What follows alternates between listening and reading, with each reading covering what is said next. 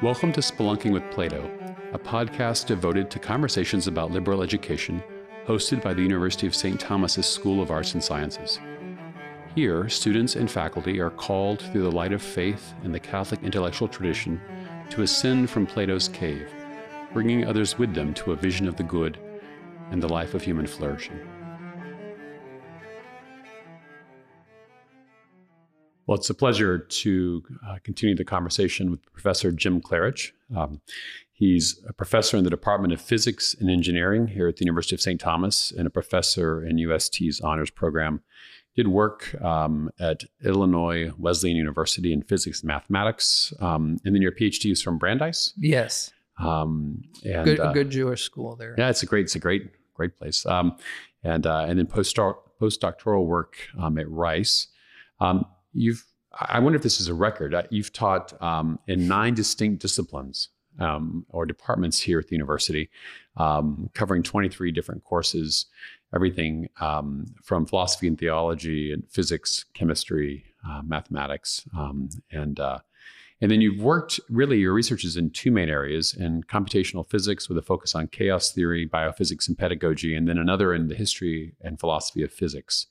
Particularly with attention to the relation of faith and science. Yeah. And you're participating also in our faculty formation for mission program, yes. which is a delight. I'm honored to be able to help with that. Yeah, that's great. And in your spare time, when you're not pondering the deep logos or logoi of the universe, you are a member and a singer in St. Basil's Schola Cantorum, which is a chant schola here at the university.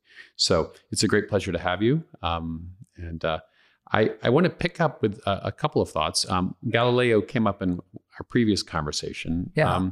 Could you just say about how you as a member of the physics guild, the philosophical scientific guild, today, looking back on Galileo, what kind of things come to mind? That's pretty broad, and it's intentionally so. That's fine. Yeah. That's fine. Right.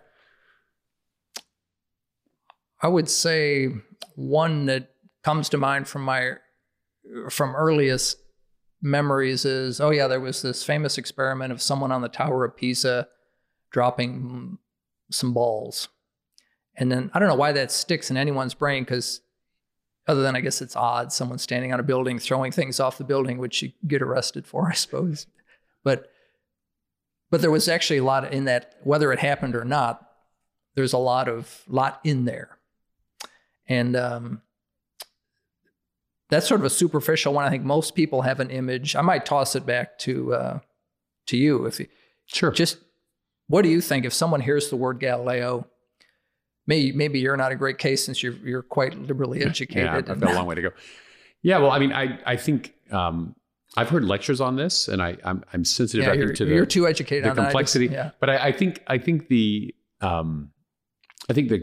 most common idea is that once our world was covered in darkness, induced by superstition and religious fanaticism, and then one day the prophet of science, Galileo, appeared on the scene and began to dispel the darkness. And the forces of darkness, religion and superstition, fought back. And while they may have temporarily set him back, and then they crucified him, or they burned him at the stake. Yeah, put him under house arrest, right? And so, but science was undaunted and has marched forward and continues to illuminate our world. And so, essentially, religion has been on the defensive and on the run ever since. And science is triumphing, and science and mathematics will explain everything ultimately. Right. I'm smiling at myself, imagining if someone's in the car and, like, out of context, they come in right when you start, and they go, "I'm not going to listen to this podcast. I'm not going to listen to this podcast." But I think that's the kind of the vulgar popular view. I would say that's pretty good, and I can't let the burning at the stake one go. I teach astronomy here, and I often do, with a very straight face, saying we all kind of know the rough story, right? He was burned at the stake, and about half the students assent and nod their head, yeah. So it's I kind of try to gauge. Yeah. So that is out there. Galileo is it's worth every one, especially at a university, studying the story, I think, by reading the actual writings, primary sources. So I think it's a good book.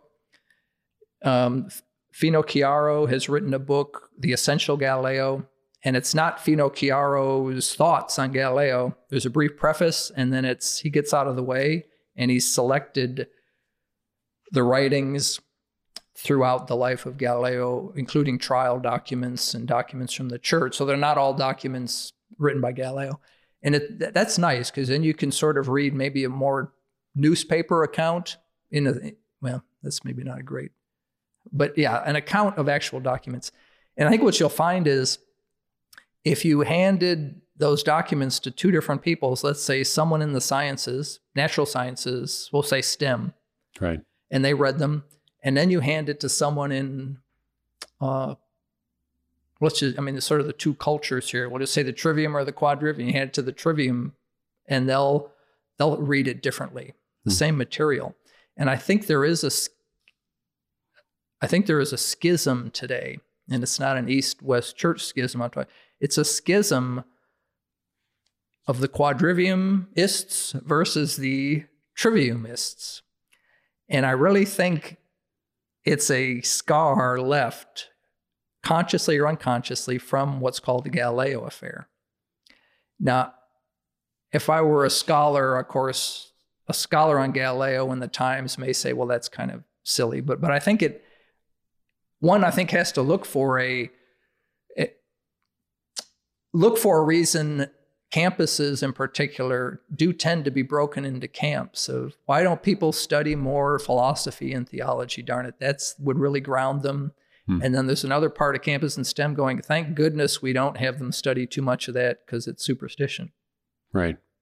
Well, yeah. Now, I haven't even talked about anything Galileo actually did in saying that, but you know, we can move into that. Well, maybe, and I think you're right. I think there is a division, and I wish we're only that division. But I wish it were just simply two camps. But instead, we've got camps within camps. But I think you're right. I think that's sub camps. Yeah. So one of the things that has come up is, and I was part of a panel a couple nights ago on Heterodox Academy, put together a panel on religious institutions and whether you can have academic freedom at religious institutions. And of course, the answer is yes, absolutely. And let's talk about that. But I brought up something that you and I had discussed earlier, which is that when someone develops, like Galileo has a new idea, has a new perspective on things that are settled. So setting aside those humanists and those who are partisans of the trivium, if we're just talking about scientists, and we're looking at the scientists of Galileo's day, when someone comes in with a new idea, how much credence and what are the processes by which we test this, and how much time does it take? And so I assume that in scientific courses we don't teach about aromatherapy and crystals at the university, even though there are people out there that propose those as means of healing or ways of understanding things. That's correct, though. They would not be part of the canonical textbook. Right. So so the question is, at what point under normal circumstances, or in today's circumstances, would someone like Galileo, his work, be taken seriously by the body of scientists, right? Is it when Galileo's work gets cited in 2 journal articles, when there's one conference paper? Does it depend on the kind of conference? Because some conference acceptances are looser than others, right? So what is it when a fringe, which is where it started, when Galileo's theory, how does that enter in? Because even if it's taken seriously in a laboratory or a graduate seminar, it still may not be taught in an undergraduate introductory course. That's right. So maybe you could set the stage a bit about the Galileo. I know you said you're not a scholar of the Galileo affair, but what are some of the dynamics in this process? Because you described to me, he takes a tube, he points it at the sky, he says he sees certain things. Yeah. I think that's a good example, the tube. So the church, and the word the church is used, but I think what people mean is the Catholic Church is what they mean.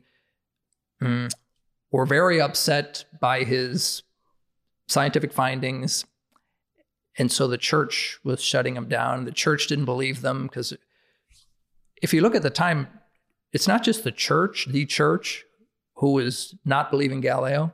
I mean, not just the Catholic Church. Luther didn't believe Galileo. Right. So it's the Lutheran Church. Okay. So churches in general, but everyone else knew. No. Scientists at the time. Oh, wait, there weren't scientists at the time. What do I mean by that? I read a quote by Galileo talking about the book of nature. If you read Galileo's works, and works at the time, the word scientist is not used. The word philosopher or natural philosopher is used. So first of all, you have to pause going, well, what did scientists at the time think? Well, in the sense we mean it, there were. Sure. That term, so can we ask, what did those at universities, let's ask it this way. Okay, fine, forget the church. What did those at universities who taught you about nature think of Galileo's stuff? Well, they would have thought it was preposterous too. Right. All right, now why preposterous? He's got this tube, and it's got two pieces of glass called lenses. All right, and you take these, and you hold this up to the sky, and it somehow shows you this image of what Jupiter really looks like and what Jupiter really is. Why do you naturally, today we naturally assent to, well, of course you can trust a telescope. My gosh. Right. But if the telescope is being presented in a sense for the first time as a way to study nature, at the same time that the discoveries are being made, there's so much going on, it would not be natural for anyone to assent, I don't think, even in the, quote, scientific community. Even scholars of nature. Who, I really think, yeah. well, I shouldn't say, I mean, the majority of scholars of nature at the time wanted to know, for instance, how does this thing work? And again, if you go, well, everyone knows what a telescope was. The word telescope wasn't even around, just to give you some sense. That term did not exist, telescope. What existed was spyglass, which is how you spy on people. Because you could kind of, ooh, look, you know. Right. So, and it also would have been, well, forget about the university, forget about the church. Surely other people would have realized, yeah, it is superstition to think that Jupiter is somehow eternal and it's a whole different realm from Earth. Surely people just walking around, say a farmer would have said, yeah, you know, he's right.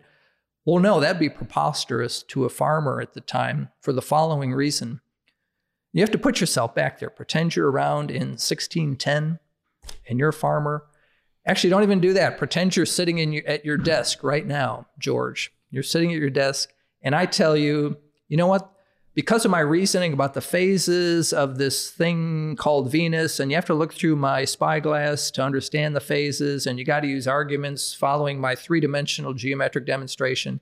If you buy that about the phases of Venus that I'm seeing, then you know the sun is at the center and the earth goes around it. Oh yeah, and by the way, if the earth goes around it, scientists at the time calculated, well, wait, that means we are moving very fast right now on Earth. And you can calculate it. It doesn't take any physics that isn't around. You know, you were going 60, George, you are moving 60,000 miles an hour right now, according to Galileo. Yeah. That speed being your speed around the sun. Anyone, including anyone today, would go, yeah, okay, that doesn't make sense. Right. So this idea that Galileo shined a light and everyone just jumped on board, right? It's an ahistorical, I think. Yeah, except for the benighted churchman who put him under house arrest. I think it's if nothing else, the idea that it's much more complicated than people realize. It's very complicated.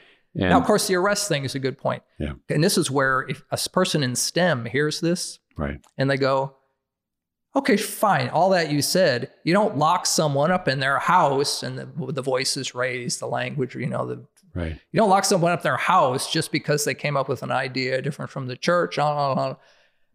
A trivium person, and I know I've talked to people in the trivium who I respect, have said to me, oh, but come on, it wasn't a house, it was a villa. I mean, it's like a 3-story villa that he had as a second house. Right. He's not a poor guy, this Galileo. He's actually fairly wealthy. He's got houses. So yeah, sure. If you want to call that house arrest, being that you can't leave your house. Now, a scientist hears this and goes, I don't care how many floors of a mansion you give me. Exactly. You do not lock me up. And you can just see this going back and forth. Well, we're not locking you up. You can go out in your yard. Can I go to Rome if I have a hernia? No. Yeah. Yeah, and I think we can agree that, I mean, the house arrest seems inappropriate, but especially from today's standards. Yeah, from today's standards. But I think just knowing that sometimes the people's responses, as we talked about, people's responses to Galileo is often had to do with the rhetoric he was using. Yes. And you want to say a bit more about that? I mean, yeah. This is where I try to be objective on this, and maybe objective is not a great word. I think this is a lesson all of us actually could learn to, when you look back at history and you want to judge something, try to really place yourself there. Right. And not judge it from a 20th, 21st century. So here's what I call Naughty Galileo, a great example. Is this going to continue to be a rated G podcast? Or yeah, do we go on right. more parents? Yeah, yes, I think we're safe. Well, hold on here. So yeah, I'm just kidding. I think we're safe. Yeah. Galileo, in a sense, couldn't hold back. He could have, one could say, just presented his findings and said, let's let logic judge it. But he had to get his dig in to philosophers and theologians. And to him, it meant the Aristotelian philosophers who would answer a question on what Jupiter is by going to Aristotle's on the heavens or physics. So here's one on Galileo. This was in a letter that he wrote to the Grand Duchess Christina. Quote, "But we clearly see that the philosophers and theologians are deficient in the intelligence necessary first to understand and then to criticize the demonstrations by which the most acute sciences proceed. They are not capable of understanding my extremely delicate observations and subtle demonstrations supported by abstractions, whose understanding requires a vivid imagination." So who doesn't have the vivid imagination? Right. Now, if you're going, well, this was a person, this is where things go back and forth. Well, it's a personal letter he wrote to the Grand Duchess. Well, he specifically did it because he knew she would copy it and disseminate it. Right. Right. So, yeah. So he was picking a fight, right? He's picking a fight. Yeah. Yeah. Right. So, and I think John Paul II, I haven't read it. I haven't even really thought about it in a long time, but I think John Paul II did write on this affair. And I think there's a document, and it was an anniversary, and he talked about the church's role in this and acknowledged where it was right and where it was wrong. And I think it kind of gave a historical assessment from looking back on it, because you're right, it does haunt. It haunts not only the popular imagination, it haunts larger institutions. And I believe it is. I believe that quote from Galileo is used. We'll use the term faculty lounge, even though I don't think there are. Is used in faculty lounges in STEM. I won't name any colleagues, but very similar sentiments to, why are they having him read Aristotle? My God. Aristotle's just wrong. We've known this since Galileo, and they'll even toss out this. Yeah.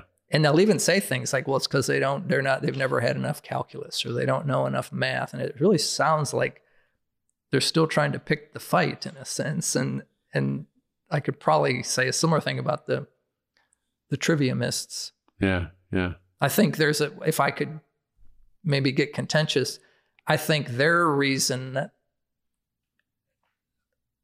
they're upset is it's a jealousy that all the students do all want to come in to study STEM. Right. They don't actually want to read Aristotle except for the 5 that are really great students that I love. Yeah. I mean, and how many government grants are there? That's right. That for poetry or for philosophy, often, and then of course there's the infighting between the poets and the philosophers, and what's the newest, shiniest building on campus? Is it the Poetry Center? No, it's not. It's the building for sciences. Center for Science and Health Professions. Yeah, so it has a very large role, but those are the things that extend our lives, that heal our diseases, right? Yeah. So it's a complicated complicated thing. So it is. Yeah, and I don't know if we shed any light on this, but I hope we did. We've complicated things, which is what academics do, I think, by profession. Let's talk about Plato a bit, even Descartes, if we could. You had mentioned that you talked about how that Galileo is seen from different perspectives by the humanists, philosophers, and then by the scientists. There are different ways of reading the allegory of Plato's cave, and also thinking about Descartes' contributions. You want to say a bit about those two thinkers? Yeah. We'll start with the cave, since we're spelunking in Plato's cave. I actually went back and I reread the cave allegory. And I encourage my students, I think I assign it in my astronomy course every year. I encourage, because it's only, roughly 2 pages, depending on how you delineate the allegory. And when I reread it, I had the same moral to the allegory that I had when I was in college and I read it for the first time, which is, how do we get out of the cave? Now, perhaps we need to back up, but for this audience, maybe we don't, to back up to what the cave is. But if you want to provide a thumbnail sketch, feel free. Okay. The sketch I'd give in the modern sense is, what if you had a bunch of young people chained to their bedrooms and all they stare out are flickering images on a screen? Okay. They're a prisoner in a sense to whatever the screen shows them. This is a very modern version, I guess I'm giving. They're a prisoner to whatever the screen shows them. Prisoner in several senses, but one quite literally. They don't seem to want to leave the room they're in. They want to, all right. Now in Plato's time, it was a puppet show and there was a fire behind the puppet show, and then the puppets cast shadows onto a screen on the cave wall. And why couldn't they just look behind them at what the puppets are? Well, because they're chained to the wall. So how do you get out when you realize, oh my gosh, the chains came off magically and I can see, oh my gosh, the screen I'm looking at is just a shadow, 2-dimensional shadow. And it's actually the puppets that are real. And then you stand up and you walk and you go, oh, whoa. And you stand up and you realize it's not actually, the puppets aren't even real. They're being held by these pantomimer people holding strings. And then you're, oh my gosh, what is real then? And then you see this light behind all that that's brighter than the firelight, and you walk out of the cave. All right. So that's the allegory. How do you then get out of the cave that you are in? And I think it still applies today. You could be you in front of your screen. You could be you in front of whatever. When I read it, Plato, the cave allegory, after the allegory, he says, it's clear how you get out of it. Glaucon, I think is who he's conversing with. Clear how you get out of it. First, we're going to have you study number. And then we're going to have you study geometry, and then astronomy, and then harmony, so the quadrivium. And so when I read this as a scientist, I go, it's right there. Why are they having us read Aristotle? And I get you going to read Plato I'm going to get contentious here. Right. It's clear the first 4 courses a freshman should take are math courses. Now, why is this? When I read Plato, it's because you first have to know what truth and order are for you to go talking about the ethical truth and the social order. We have it inverted today, totally. Everyone thinks they know what the social order should be and what ethical truth is, but They have not actually first studied truth or order, which comes, according to Plato, from mathematics. So when I read this, and I think a STEM person, although STEM people don't read it, to be honest, but when I read it, oh my gosh, mathematics, that's it. They should be studying STEM. I think now you maybe could tell me differently. It seems the path that's usually taken when I was in philosophy, I remember in school, you read the ancient philosophers and you get this cave, and this cave allegory blows your mind as a student. Right. And how do you get out of it? Well, we're going to have you read philosophy. We're going to have you read then Kant and Heidegger, and we're going to have you read all kinds of philosophers, Aristotle, and Well, I thought, hold on, I thought we were supposed to do, all right. So what say you, George? I think it's misread in a sense, although I know that's because I'm biased as a quadriviumist. Yeah, no, I think you're, I'm by no means an expert, and I'm still trying to find my way out of the cave in many ways.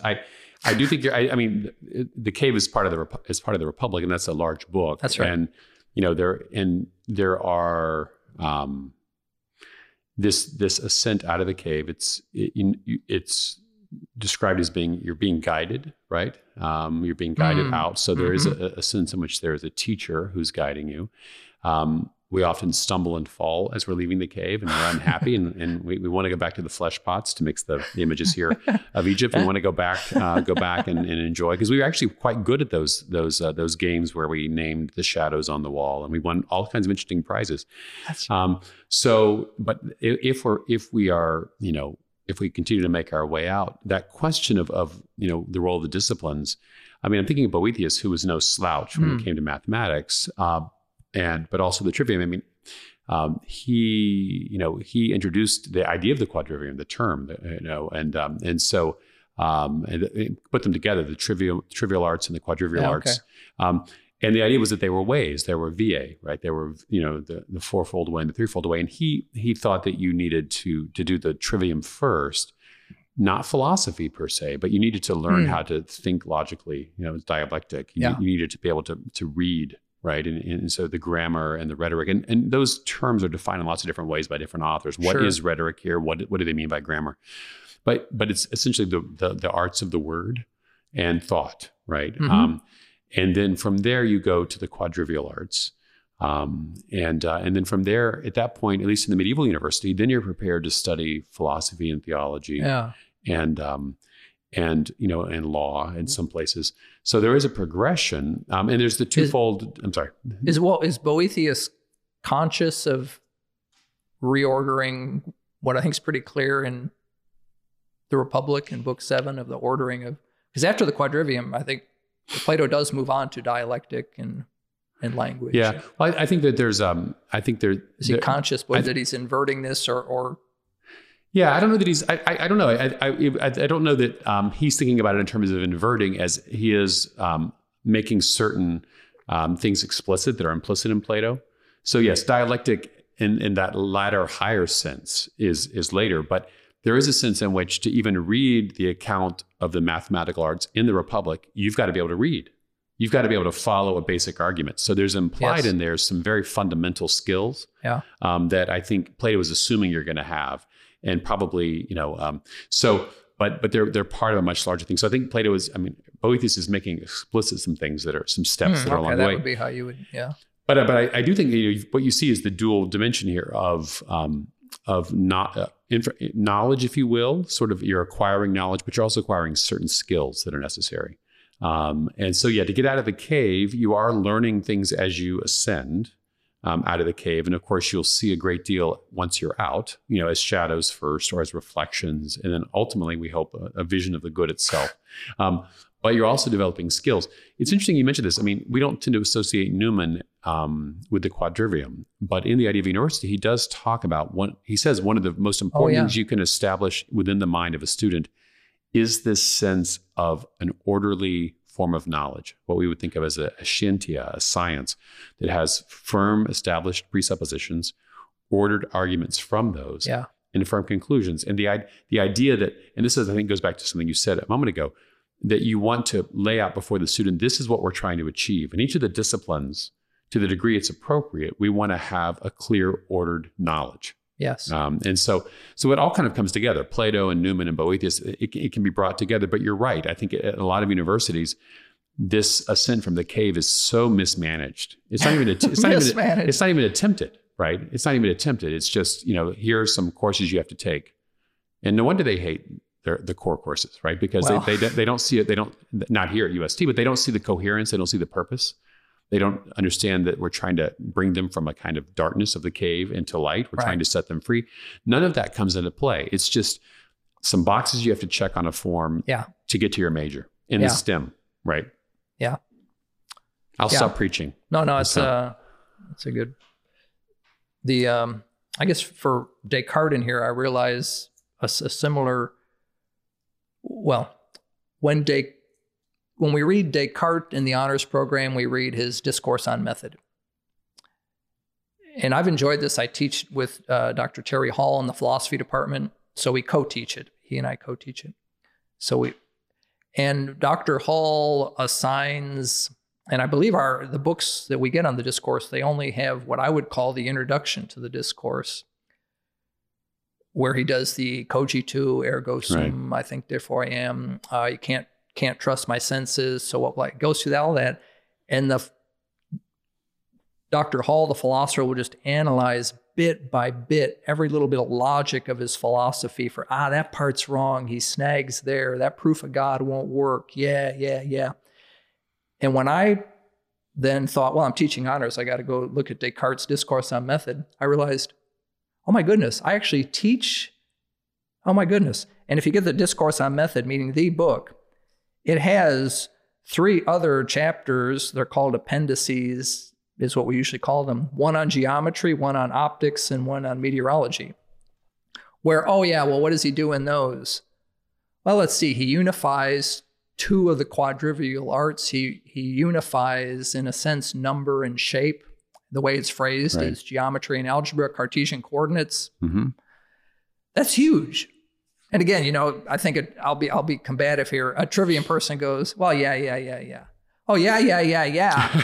You can't build a computer that's recording this podcast unless you are Cartesian, unless you can seamlessly go between number is shape and shape is number. How do I know this? Because when you're listening to this podcast, it's encoded as zeros and ones. We all know that, but if you think about that, that's bizarre. Right. We are somehow seamlessly putting shape of a sound through numbers. All right, what am I getting at? Why don't we read the geometry when we read this? I'll bet no philosophy program, I'll just throw it out there.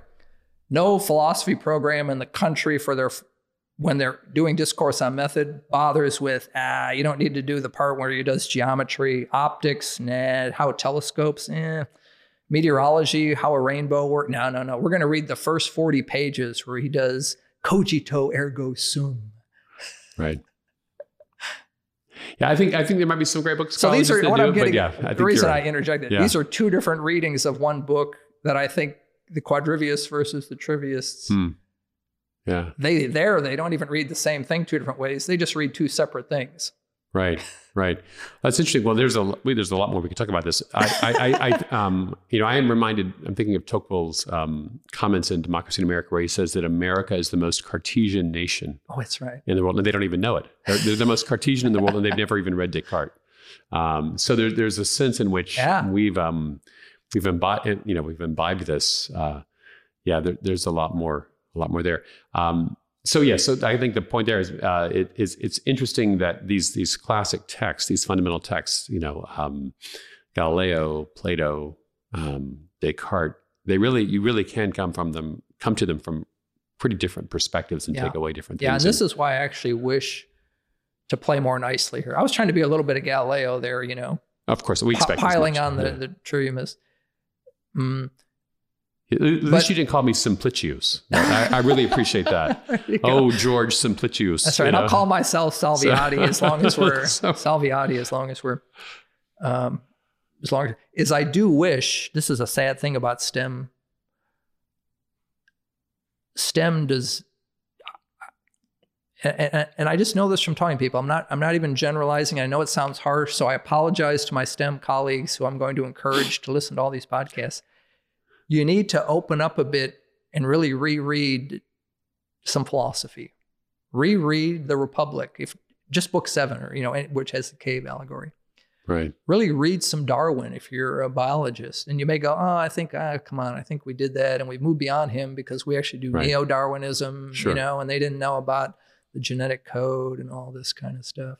Yeah. I think I think you could. Scientists could much improve their Cartesian world, their Cartesianness, if they would open themselves to what really are great works of thought before Galileo and the scientific revolution. Yeah, well, I think you're right, and I think I'll just close with the idea that what you're describing is in fact the science and mathematics courses that are going to be part of the renewed core. That's what we're seeking. Yeah. Someone who's an expert in that field, but then also can step outside it and look at it in relation to other disciplines, but then also historically. And that's going to require, whether it's from reading philosophy or reading other disciplines or reading the history of their discipline, that kind of knowledge is going to be critical. Mm-hmm. Because while it won't be a history of science course per se, you're going to need some of that background in order to pull that off. So Thank you very much for this conversation, and You're welcome. I appreciate your channeling Galileo at times, and again, thanks for not being too hard on Simplicius, the interlocutor. I appreciate that. But I hope people will pursue some of these things we've discussed in some of the readings and things. So again, thank you very much. Thank you, George. I really enjoyed this. Anytime. All right. Bye bye.